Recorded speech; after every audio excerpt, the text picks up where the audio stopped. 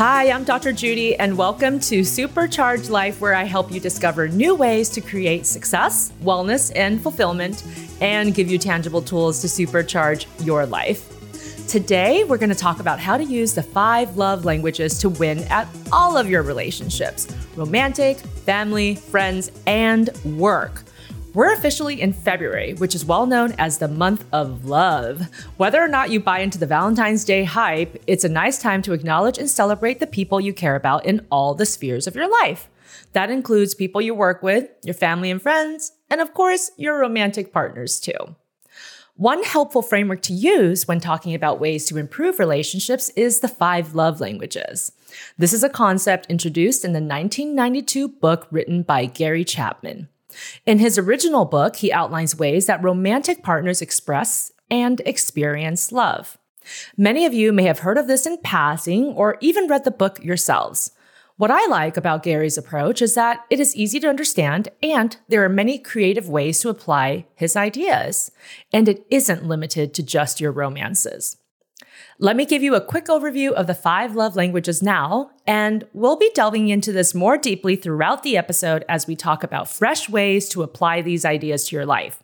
I'll also tackle all of your relationship questions, from romantic love to friendships to family relationships and even your collegial relationships at work.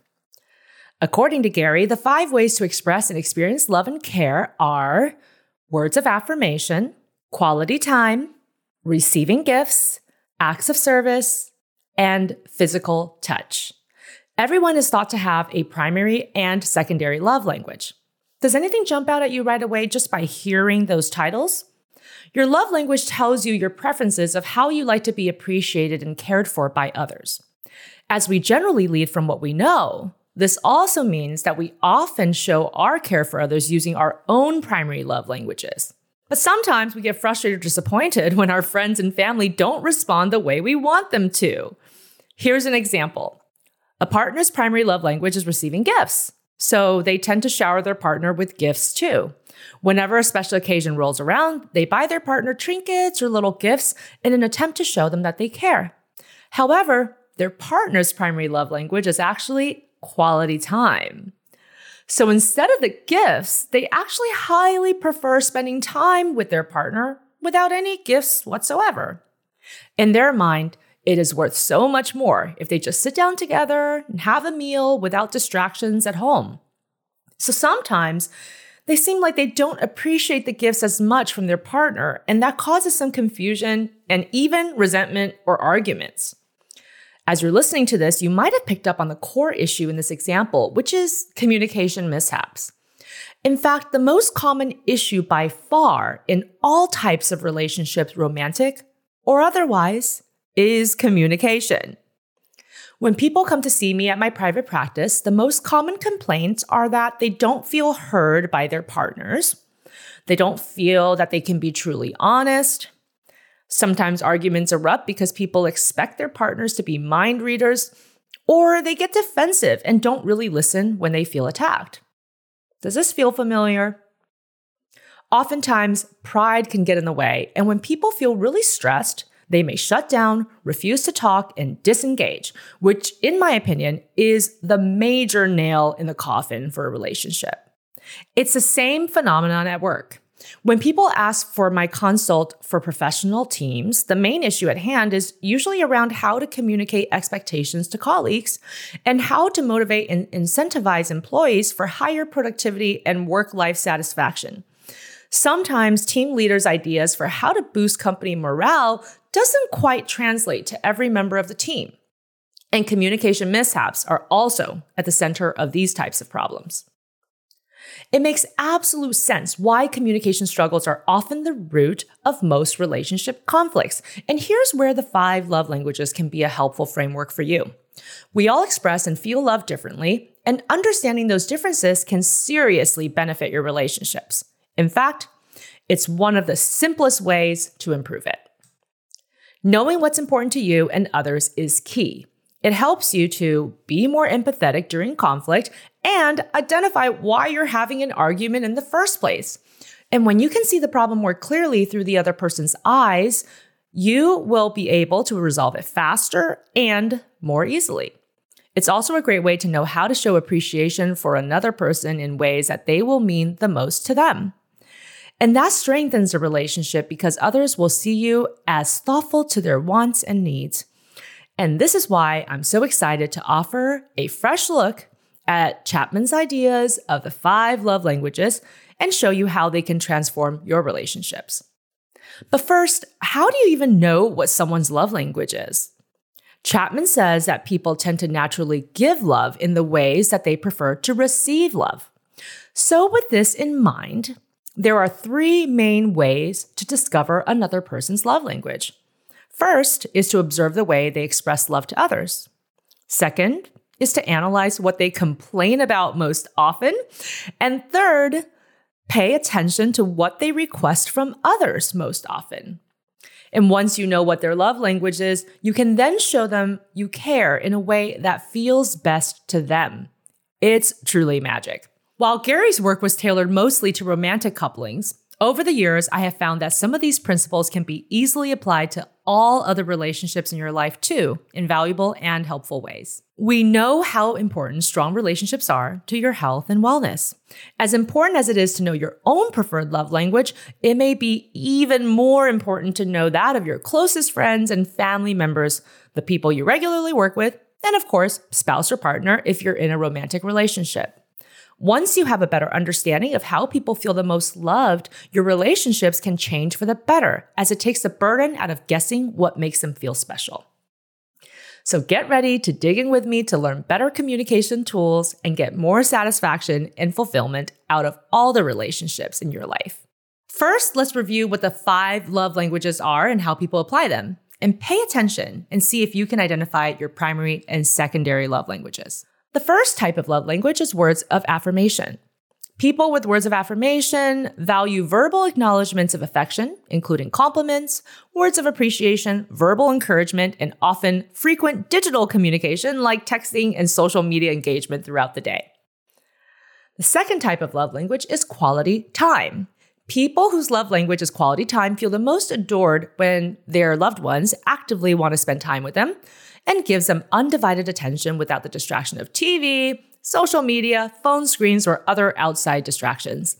They particularly love when active listening, eye contact, and full presence are prioritized hallmarks in their relationships. They love to have meaningful conversations or share meaningful recreational activities. The third type of love language is acts of service. If your love language is acts of service, you value when people go out of their way to make your life easier. You believe actions speak louder than words. Instead of being told that you are appreciated, you want to be shown how you're appreciated. It's things like bringing you soup when you're sick, making your coffee for you in the morning, or picking up groceries for you when you've had a busy day at work. Doing the smaller and bigger chores to make their lives easier or more comfortable is highly cherished by these individuals. The fourth type of love language is receiving gifts. People whose love language is receiving gifts feels most cared for when their loved ones gives them visual symbols of love. It's not about the monetary value, but the symbolic thought behind the item. People with this style recognize and value the gift-giving process and how much you are on their mind when they plan a gift. They also value the tangible aspect of gifts. They care about your thoughtful reflection, the deliberate choosing of the object to represent the relationship and to honor the person's likes and dislikes, as well as the emotional benefits from receiving the present, opening it, being surprised, and all of those lovely things that come with receiving a gift. And finally, the fifth love language is physical touch. People with physical touch as their love language feels loved when they receive physical signs of affection and other nonverbal signs of care. In romantic relationships, physical intimacy and touch can be incredibly affirming and serves as a powerful emotional connector for people with this love language. In friendships, this can be as simple as holding their hand during a difficult or special moment, or giving them a pat on the back for a job well done. The roots go back to our childhood, when kids express and receive love when they're held by their parents. And similarly, they value the feeling of warmth and comfort that comes with these interactions as an adult. So have you identified your primary and secondary love languages? Usually something will jump out at you as you're hearing these descriptions, and it tends to feel pretty intuitive for people. And now with that in mind, I'm tackling all of your relationship questions today. So let's visit with my fab team, producer Stephanie and sound engineer Jackson. Hi, guys. Hey, Dr. Judy. How are you? I'm doing great. Happy month of love, guys. Happy month of love to you. I got to tell you, I'm not a huge fan of Valentine's Day and all it's come to represent, but I do like this idea of taking this month out to thoughtfully consider the people you care about in your life. So that's what I'm going to go with. I think that's a great idea. And I feel like Valentine's Day gets really focused on just the romantic love. Oh. So it's nice to spread it around, regardless of whether you're in a romantic relationship or not. Agreed. Yes. I remember all those years when I was single, and around Valentine's Day, everybody's asking what you're going to be doing. And it was just annoying and stressful. And so we're not going to do that. We're just going to honor the people that we care about in our lives, romantic or not. And if you don't have a special someone right now, you can just think about how to care and cherish those people who are still important to you in other ways. Mm-hmm. That sounds perfect. So Stephanie, what's our first listener question? Great. So the first question is from Betsy from Facebook. I lead a small team at work. How can I learn what my team's likes and dislikes are and how to motivate them to be more productive and feel appreciated? Love this question. And I love that we're starting right off the bat with a different way to apply the love languages, not to romantic relationships, but to work.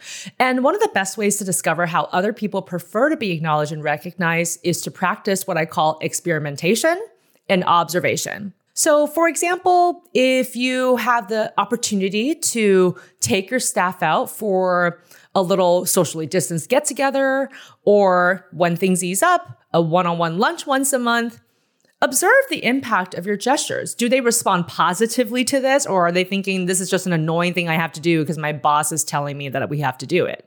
Or do they genuinely seem happy or that they have this time to connect with you?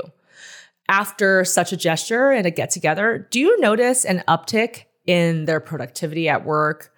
The fact that they're maybe more willing to go to the bat for you? Did they then pass on the gesture by doing something kind for a coworker as well? All of these different things are indications at how effective this method of appreciation is. And this type of appreciation kind of spans both quality time and also provides a opportunity for words of affirmation. And so by watching people's responses to nice things that you do for them, you can start to understand your work team's different love languages and how they can all work together. And while the ultimate goal of any kind of performance improvement program is to improve both the health and the productivity of your organization, it's helpful to challenge yourself to create an environment where employees feel appreciated and valued. And so just by watching them and watching their responses, that's one step. But another step is just to ask them, what is something that would incentivize you? What is something that you'd be excited to do and to add to your schedule that would provide a little bit more fun and give you more motivation? And people who are team leaders would be surprised that when they ask their team this question, not only does it elicit a positive response, because everybody likes to feel like their ideas are appreciated and welcomed, but also that in itself shows how much you respect them, and already they'll step up because they feel that mutual respect coming from you first. So good luck with that, and what a great question to start off. Yeah, I love that one. I love the fact that it can go so much deeper than just a love romantic relationship. And Marty on Twitter asks, can I use the love languages with my children in thinking about how to reinforce their positive behaviors? Definitely. Really fun way to apply it to children and how to motivate your children is particularly with younger kids. As a cognitive behaviorist, we're always talking about how can we reinforce a child to do more positive behaviors and hopefully later on to generalize this so that once you stop giving the quote unquote gifts and prizes that they'll still do it. And this is where the 5 love languages can really help, because oftentimes people will set up these things like sticker charts, and then, people maybe get money for doing something nice, or they get more time with an iPad, and all of those things are great. But eventually you have to sort of do these nice things. You have to do your chores, do your laundry, save money. All of these things don't come with these rewards that feel more tangible, but they're more just like social rewards because people appreciate you for doing them. Also, it's part of being an adult and being responsible. And a lot of times parents have a hard time transitioning from that place of, we were using a sticker chart and now where do we go from there, so that they'll still keep doing these behaviors when I'm not following them around with a sticker chart when they're 15. So this is where the 5 love languages are great, because 5 love languages are very much what we call social rewards. They are things that are naturalistic rewards, things that you would see in the real environment in your daily life. And so it's helpful to engage your children in these conversations, bring them into the picture. Hey, it's really important that you do your chores. We're going to try to cultivate this positive practice for you, but I want to find something that will help motivate you to do it. So you can invite them to, for example, take the 5 love languages quiz that's available on Gary Chapman's website, or you can just tell them what the 5 love languages are, explaining them in developmentally appropriate terms so that they can easily understand, and then ask them to give you a few examples of suggestions of things that they might find rewarding. And as you start to learn more about your children's preferences, you'll be able to know what their primary love language is, and then be able to socially reinforce them in that way. So if your kid particularly responds to words of affirmation, for example, it's really about just verbally praising them and noticing when they're doing something that you want them to do. If your child really prefers the quality time, it might be helpful to combine something that they have to do with quality time with you. Like, okay, let's do the chores together. And I think as you, again, utilize this in various different ways, you'll find more creative ways to apply these things to your children as well, even as they grow.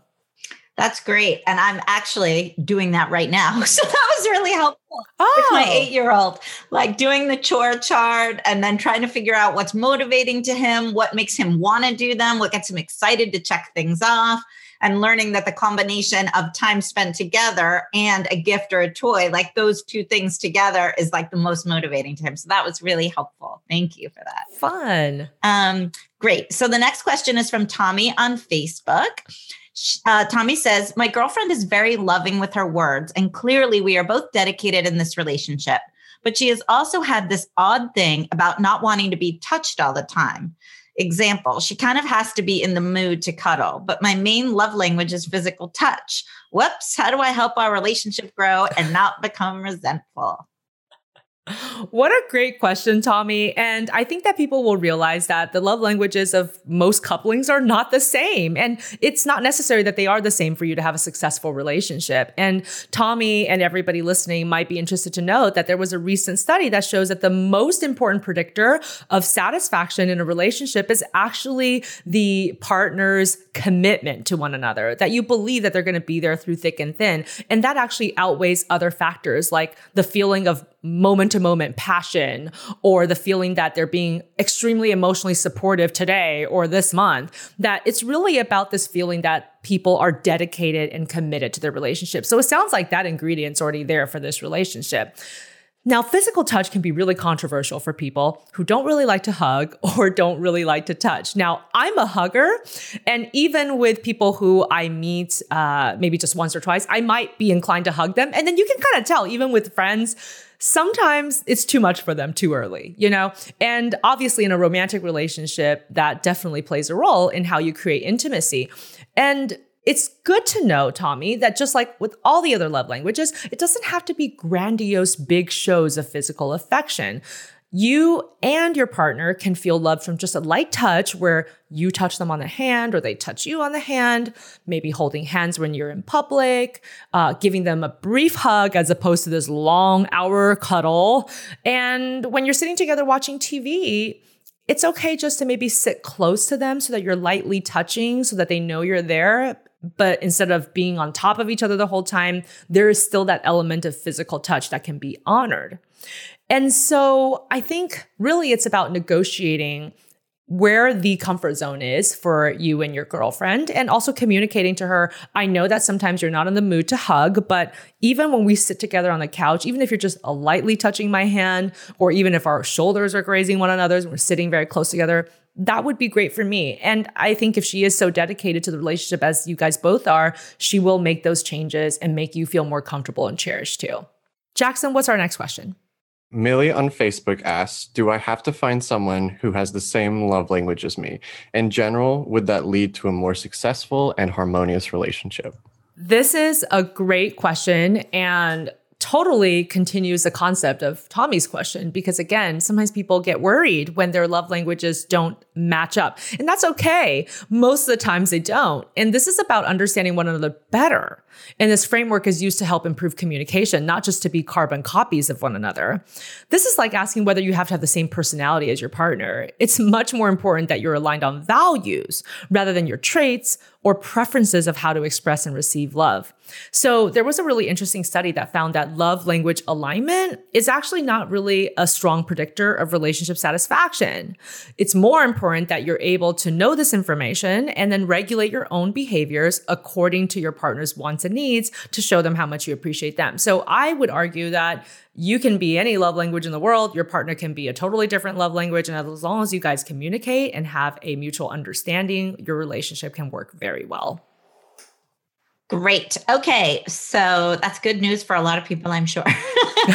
So Rudy on Instagram, my sister told me that her love language is acts of service, but I already feel like our family coddles her and does everything for her. She's the baby of the family and I kind of want her to grow up. So I don't want to be manipulated into doing everything for her, but how can I respect her love language and improve our relationship?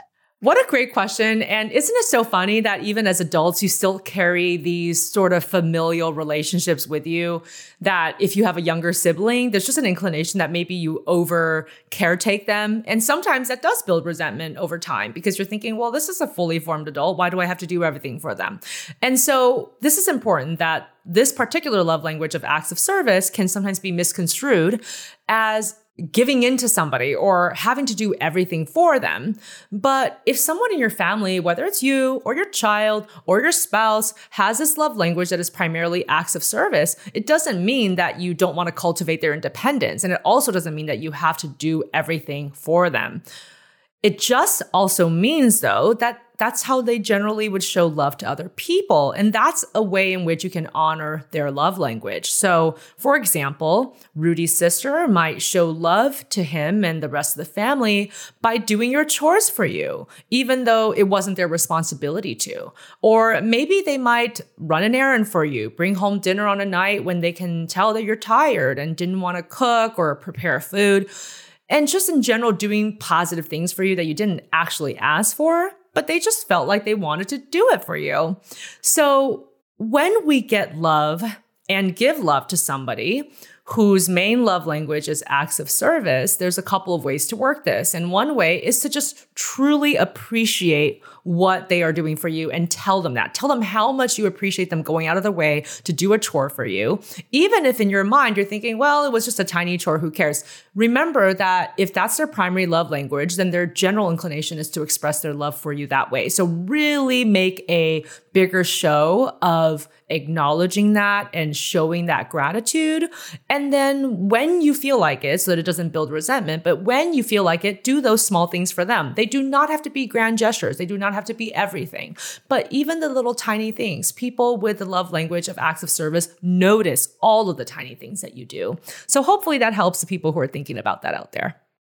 Great. I love that advice. So Tamra on Facebook asks, I would love to finally get that promotion this year. Is there a way to use the 5 love languages with my boss to improve our relationship and my chances on being on his list for the next big opportunity? Definitely. Great goal, Tamra. And I think the first order of business is to find out your boss's love language and then work accordingly. So for example, if you find out that your boss's love language is acts of service, then be the first to volunteer for committees.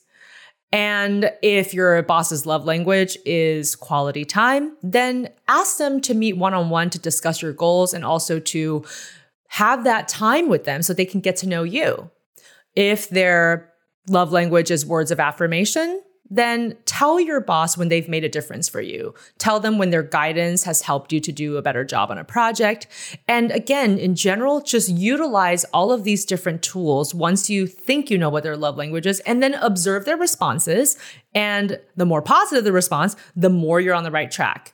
And I think getting that time to really know your boss's preferences is going to go a long way, not only in getting the promotion, but also in working well after the promotion, being able to be a real partner for this boss and letting them know that they can really rely on you.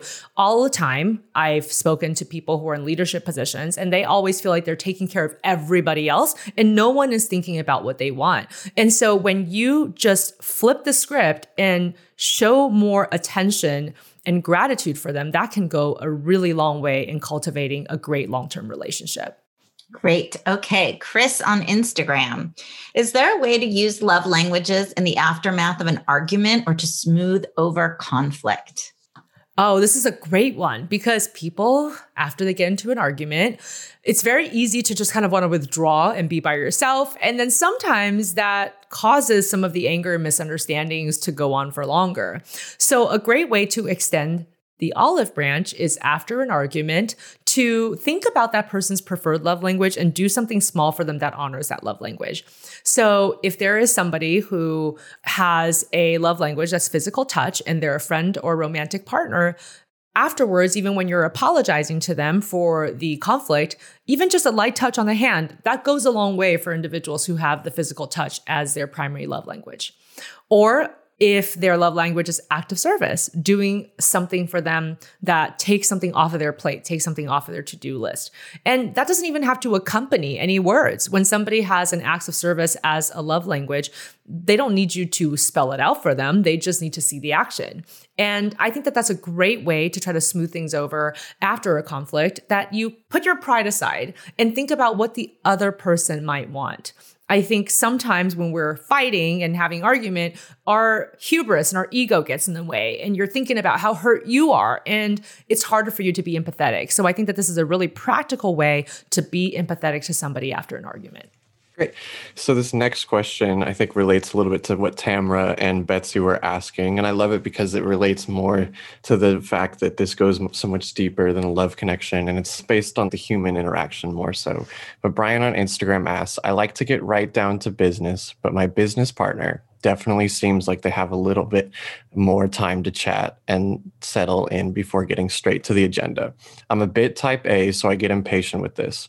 But what are some things that we can do to meet in the middle? This is a great question, and I think that a lot of people can relate to this. In general, when I'm in a business meeting, I like to get straight to the agenda too. And I start to watch my clock a little bit when I see that we've run over the time that we've set aside for a certain meeting. So I totally understand Brian. But I also have a lot of coworkers who really just want to settle into a meeting. They kind of want to chat for a little bit, joke about some things, ask each other what they did over the weekend. And that can cause a little bit of irritation in the work environment. So in this case, Brian's partner clearly seems to value quality time a bit more. And one thing to remind yourself, even if you're type A and you're very goal-oriented, is that the secret to workplace productivity and happiness might be the quality of workplace relationships. And that is where all of these things like motivation and positivity and joy experienced while you're at work and all of those types of things that translate into great productivity and great outcomes. It's really about starting with the person. You're going to get the most out of people if you can honor the collegial relationship in the way that your work partners want. There's a study at Fierce Incorporated. They surveyed over 1,000 individuals to gain insight into the impact of relationships between coworkers. And they found that nearly 3/4 of everyone surveyed consider 2 or more coworker friends. And they also said that the most productive employees and work groups tended to say that they had a best friend at work. So clearly, cultivating friendships is an important pathway to making the workplace productive and happy for everyone. So in this situation, to have more quality time with your work partner, but maybe not spending an exorbitant amount of time on it, maybe just consider things like, yes, give them those few minutes to warm up into a meeting, but doing things outside of the meetings to cultivate the relationship. That way you're actually more relaxed and you're not thinking about the work agenda. So this could be playing a round of socially distanced golf. This could be just setting some time aside to connect and to get to know them, calling them out of the blue just to ask them how they're doing, and not having it be about work, because that's one way you can honor that quality time for this person.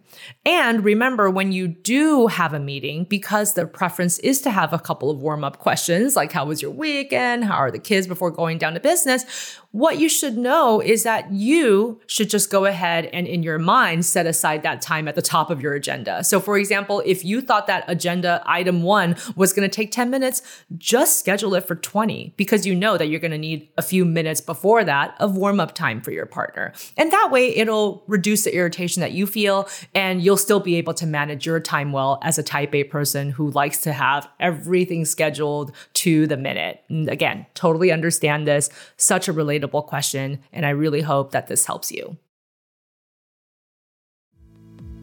That was so much fun, guys, and I felt like we got a lot of variety of different questions, and hopefully this has given you some ideas on how to apply the 5 love languages in different and fresh ways that are not just tied to romantic relationships.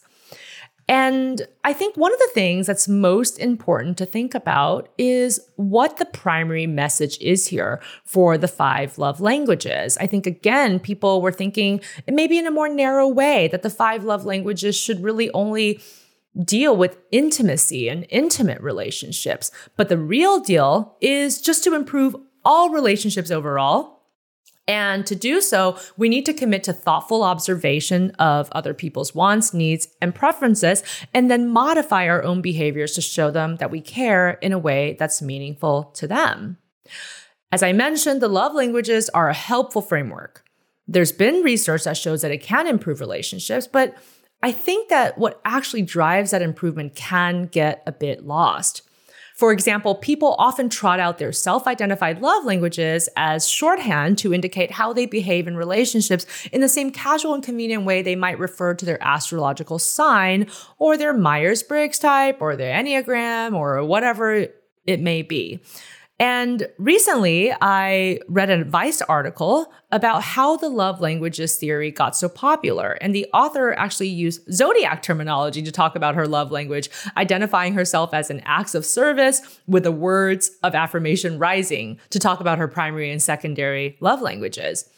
But I think the caveat is when we talk about love languages in this more self-focused way, that's kind of different from what Gary Chapman seems to have intended. I think Chapman's primary and consistent message is to use the framework to learn other people's languages and then utilize this knowledge to honor what other people care about. So the real value of love languages as a relationship tool might be getting diluted a bit. And so it's helpful to remember the key. The key is that the combination of attentiveness plus behavioral change is a worthwhile formula. When you take the focus off of yourself, other people will respond in kind. They'll take your lead and begin to honor and respect your preferences and find ways to do so, especially if they genuinely care about a better relationship with you too. So as we think of ways to apply love languages in your life, here are some other supercharged tips to add to your relationship toolbox so that you can power up your relationships and garner real satisfaction in all the domains of your life. The first tip is to be inquisitive, take notes, then act. So ask questions about the people that you care about in your life. Ask what they like, ask what their values are, ask about their experiences and most cherished memories, notice what lights them up, and then utilizing that information, do something similar for them. They will truly appreciate the thoughtfulness that you took to get to know them better and to do something that they really enjoy. The second tip is to leave pride at the door and try to understand others' drives first.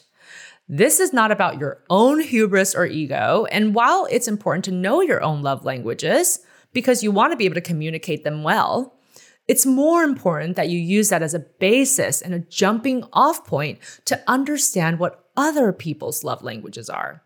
Somebody has to extend the olive branch first and be the bigger person.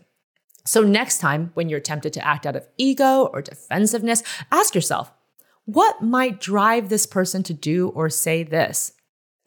In essence, put yourself in their shoes and try to think like them so that you can problem solve effectively. Sometimes we think that people are annoying us on purpose, irritating us on purpose. Most of the times it's just because they haven't thought about the things that are truly important to you. So take that step first. Do that the next time you find yourself irritated by somebody or in the middle of a conflict, and see how much your relationships will improve as a result. The third tip is to use bridging statements instead of universal labels. So this is a big one, and we talk about this a lot in therapy. De-emphasize the problem of the person and resist the idea to label them. Don't say things like, "You are lazy." Instead, focus on the issue in the conflict, like the dishes aren't getting done. Then bring in we language to bridge the gap and invite brainstorming as a team. For example, what should we do about it? Oftentimes people make that mistake of labeling somebody as always and never and using some kind of derogatory term to describe their problems. But the issue with that is the person who is hearing that on the other side is immediately taking a defensive stance. They can't even hear the rest of what you have to say. So at that point, even if you try to back up and you say, well, I don't mean that you're always lazy. I just mean that the dishes aren't getting done and that's stressing me out. They're not hearing that anymore. They're not hearing, oh, you made a mistake in the first time that you've talked about it. Or, oh, you're stressed. Well, no wonder why this is irritating you. Once they hear you are blank, they've already shut down. So this is really important that we start to focus on the issue and then bring in the we language to invite teamwork. The fourth tip is to ask for feedback. This is something that I think we should all do more of and not be shy about it. So don't be shy to ask your friends and loved ones if they'd like something that you did. That's the only way you'll get information about how to better tailor your actions the next time. So my husband is a very direct communicator, and I really appreciate that about him. We're both this way, and he actually never hesitates to give me feedback, even when I don't ask for it. But that helps our relationship overall to progress more quickly. And I can say now more than ever, we have a very deep understanding of what each other's likes and dislikes are, even if we don't always agree on them. And one of my best friends tells me when she's exchanging or returning something that I gave her, obviously, I include the gift receipt for a reason so that she can do that. But she actually makes it known to me. She'll say, thanks for the gift. That was very thoughtful, but I'm not really going to use it. So I'm going to return it. And then I'm going to take a photo of what I got instead and thank you again. And honestly, I don't mind because this way I know if she keeps something, she definitely loves it and will put it to good use. Plus, I learn from what she exchanges the original gift for. I learn more about what she likes and needs, and I get better at my gift giving for her too. So I love it when people ask for feedback. I love receiving feedback, even if in the beginning it feels a little jarring. Really don't be afraid to go for it. And the fifth tip is to be true to yourself. Modifying your behaviors is not about changing who you are. All it is that it conveys respect, thoughtfulness, and caring for someone else's traits and preferences.